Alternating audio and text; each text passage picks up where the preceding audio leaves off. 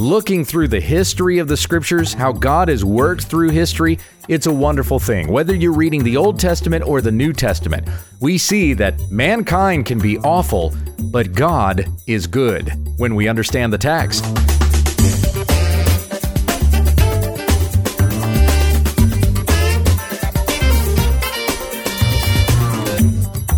This is When We Understand the Text, a daily study of God's Word, that we may be filled with the knowledge of His will. For questions and comments, send us an email to whenweunderstandthetext@gmail.com. Here's your teacher, Pastor Gabe. Thank you, Becky. Well, in our Old Testament study, we've been in the Psalms, and we're going to begin today with Psalm 106. This is the last psalm of Book 4 in the Psalms, so Psalm 107 would begin Book 5. Now, as we go through this, I'm going to read the whole thing. It's a little bit longer psalm. We won't go back through it and exposit it like we usually do, but to preface the read here, I'll let you know this is a historic psalm, just like Psalm 105 was, which was also a little bit longer psalm. That was 45 verses. I think Psalm 106 is 48 verses. So this is going to recall a lot of the events that happened in Israel's past, that it may call to reminder that God is faithful and He will fulfill His promises and He will deliver His people. What this is looking toward is a time of exile, even though that may not happen for a few hundred years, but the psalm is prophetic in that sense, knowing that though a people had to be punished because of their unfaithfulness, they remember that God will be good to them and He will be merciful and He will deliver them.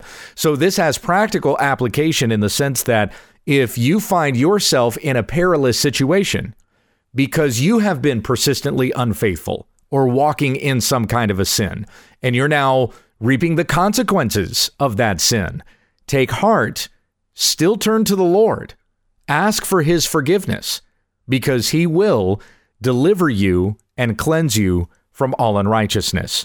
Let's begin here in Psalm 106, starting in verse 1. Praise the Lord. Oh, give thanks to the Lord, for He is good, for His steadfast love endures forever. Who can utter the mighty deeds of the Lord or declare all His praise? Blessed are they who observe justice, who do righteousness at all times. Remember me, O Lord, when you show favor to your people. Help me when you save them, that I may look upon the prosperity of your chosen ones, that I may rejoice in the gladness of your nation, that I may glory with your inheritance. Both we and our fathers have sinned. We have committed iniquity. We have done wickedness. Our fathers, when they were in Egypt, did not consider your wondrous works. They did not remember the abundance of your steadfast love, but rebelled by the sea, at the Red Sea. Yet He saved them for His name's sake, that He might make known His mighty power. He rebuked the Red Sea, and it became dry, and He led them through the deep as through a desert. So He saved them from the hand of the foe, and redeemed them from the power of the enemy. And the waves covered their adversaries. Not one of them was left. Then they believed His words. They sang His praise. But they soon forgot His works. They did not wait for His counsel, but they had a wanton craving in the wilderness and put God to the test in the desert. He gave them what they asked, but sent a wasting disease among them. When men in the camp were jealous of Moses and Aaron, the Holy One of the Lord, the earth opened and swallowed up Dathan and covered the company of Abiram. Fire also broke out in their company. The flame burned up the wicked. They made a calf in Horeb and worshipped a metal image. They exchanged the glory of God for the image of an ox that eats grass.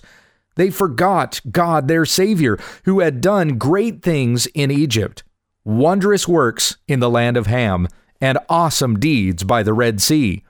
Therefore, He said He would destroy them, had not Moses, His chosen one, stood in the breach before Him to turn away His wrath from destroying them.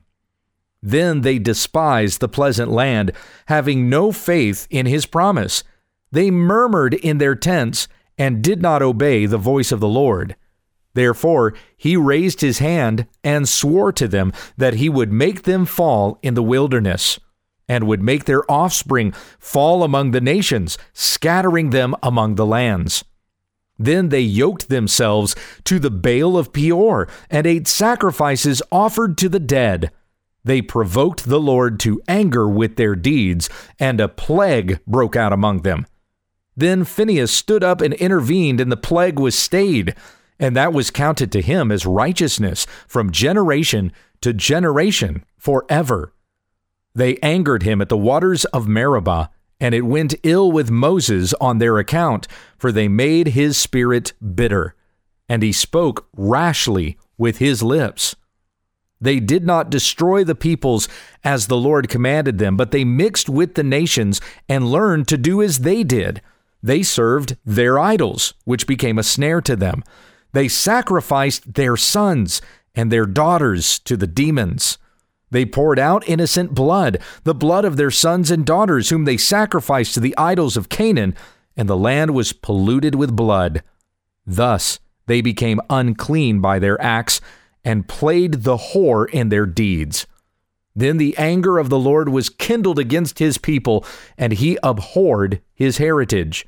He gave them into the hand of the nations, so that those who hated them ruled over them. Their enemies oppressed them, and they were brought into subjection under their power. Many times he delivered them, but they were rebellious in their purposes, and were brought low through their iniquity. Nevertheless, he looked upon their distress when he heard their cry. For their sake he remembered his covenant, and relented according to the abundance of his steadfast love. He caused them to be pitied by all those who held them captive. Save us, O Lord our God, and gather us from among the nations, that we may give thanks to your holy name and glory in your praise. Blessed be the Lord, the God of Israel, from everlasting to everlasting. And let all the people say, Amen. Praise the Lord. Now, when we read close to the end there, and about a little bit after verse 40, where it says their enemies oppressed them, they were brought into subjection under their power. Many times he delivered them, but they were rebellious in their purposes. They were brought low through their iniquity. This is in reference to the book of Judges. So this isn't in reference to the Babylonian exile and then the Persian exile that would later come, although there is an anticipation of that, prophetically an anticipation. It doesn't explicitly say that the Babylonians were going to take them over, but there's a prophetic sense in which when this people falls again in the future, may we turn to the Lord and say, verse 47, Save us, O Lord our God, and gather us from among the nations, that we may give thanks to your holy name and glory in your praise. See, this scattering among the nations hadn't happened yet. That was going to come later. So that's where there's kind of the prophetic undertone. But the reference to being turned over to their enemies, and many times God delivered them, that's what we saw throughout the book of Judges. There's also something else that has a modern application to it. When we read in verses 37 through 39, they sacrificed their sons and their daughters to the demons. They poured out innocent blood, the blood of their sons and daughters, whom they sacrificed to the idols of Canaan, and the land was polluted with blood. Thus they became unclean by their acts and played the whore in their deeds. Boy, if that does not describe what's going on in the Western world right now, the sexual revolution that has taken hold, and because of all of this sexual promiscuity, there are women who are getting pregnant out of wedlock and aborting their children by the thousands. Over 3,000 children aborted daily through the barbaric, murderous practice of abortion. And so our hands are filled with blood. These nations that have indulged in this have poured out innocent blood, the blood of their sons and daughters, and the land is polluted with blood. But the Lord our God will save those even who are guilty of this sin, if they turn from their sinfulness and worship the Lord God, he will forgive your iniquity. Repent and don't return to that licentious, adulterous way anymore, but turn to Christ and his righteousness. He will forgive you, and he will give you a new heart, and he will clothe you in righteous robes. The shame of your nakedness will no longer be exposed, but before God, you will be able to stand before him purified, justified by the precious blood of Christ, which was spilled on the cross for your behalf. Turn from your sin, believe by faith, ask God for forgiveness, and he will give it to you. Let the cry of your heart be as what we read in verse 47. Save us, O Lord our God, and gather us from among the nations, that we may give thanks to your holy name and glory in your praise. That is the cry of every believer when they come to Christ, and everyone who might be tempted by the ways of this world, to cry out to God, save us and gather us from among the nations. We as Christians are indeed the people of God that have been gathered from among the nations, and we will be among those who will stand before the throne of glory for all eternity, saying, Holy, holy, holy is the Lord God Almighty, who was and who is to come, singing his praises forever, all those who are in Christ Jesus. Blessed be the Lord, the God of Israel, from everlasting to everlasting. And let all the people say, Amen. Praise the Lord. Well, that's the conclusion of Book 4 in the Psalms, and now we get to Book 5, beginning with Psalm 107. This is a longer psalm, like Psalms 105 and 106, and begins the same way as Psalm 106. Here we go, Psalm 107, verse 1. Oh, give thanks to the Lord, for he is good, for his steadfast love endures forever. Let the redeemed of the Lord say so, whom he has redeemed from trouble, and gathered in from the lands, from the east and from the west, from the north and from the south. You know, that's exactly the way that Jesus says the angels will gather his elect. This is in Matthew 24, verse 30. Then will appear in heaven the sign of the Son of Man, and then all the tribes of the earth will mourn, and they will see the Son of Man coming on the clouds of heaven with power and great glory. And he will send out his angels with a loud trumpet call, and they will gather his elect from the four winds, from one end of heaven to the other. That sounds similar to what we read here in verse 3. Gathered in from the lands, from the east and from the west and from the north and from the south. There's a little bit of foreshadowing there, you think? Verse 4. Some wandered in the desert wastes, finding no way to a city to dwell in, hungry and thirsty. Their soul fainted within them. Then they cried to the Lord in their trouble, and he delivered them from their distress. He led them by a straight way till they reached a city to dwell in. Let them thank the Lord for his steadfast love, for his wondrous works to the children of man. For he satisfies the longing soul, and the hungry soul he fills with good things. Some sat in darkness and in the shadow of death, prisoners in affliction and in irons. For they had rebelled against the words of God, and spurned the counsel of the Most High.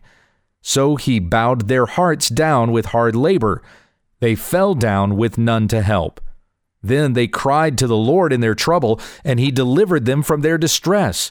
He brought them out of darkness and the shadow of death, and burst their bonds apart. Let them thank the Lord for his steadfast love, for his wondrous works to the children of man. For he shatters the doors of bronze and cuts in two the bars of iron. So the Lord deals with us the same way. There are going to be occasions in which we, though we may proclaim to be followers of Jesus, might wander from the way and will go our own way. We will fall into sinfulness, giving in to temptation, and even block from our mind that we're doing anything wrong at all. And God, in his mercy, will not allow us to perish, though we have sinned so egregiously against him, though we know the way of truth and have strayed from it, what we deserve is an even greater judgment from God.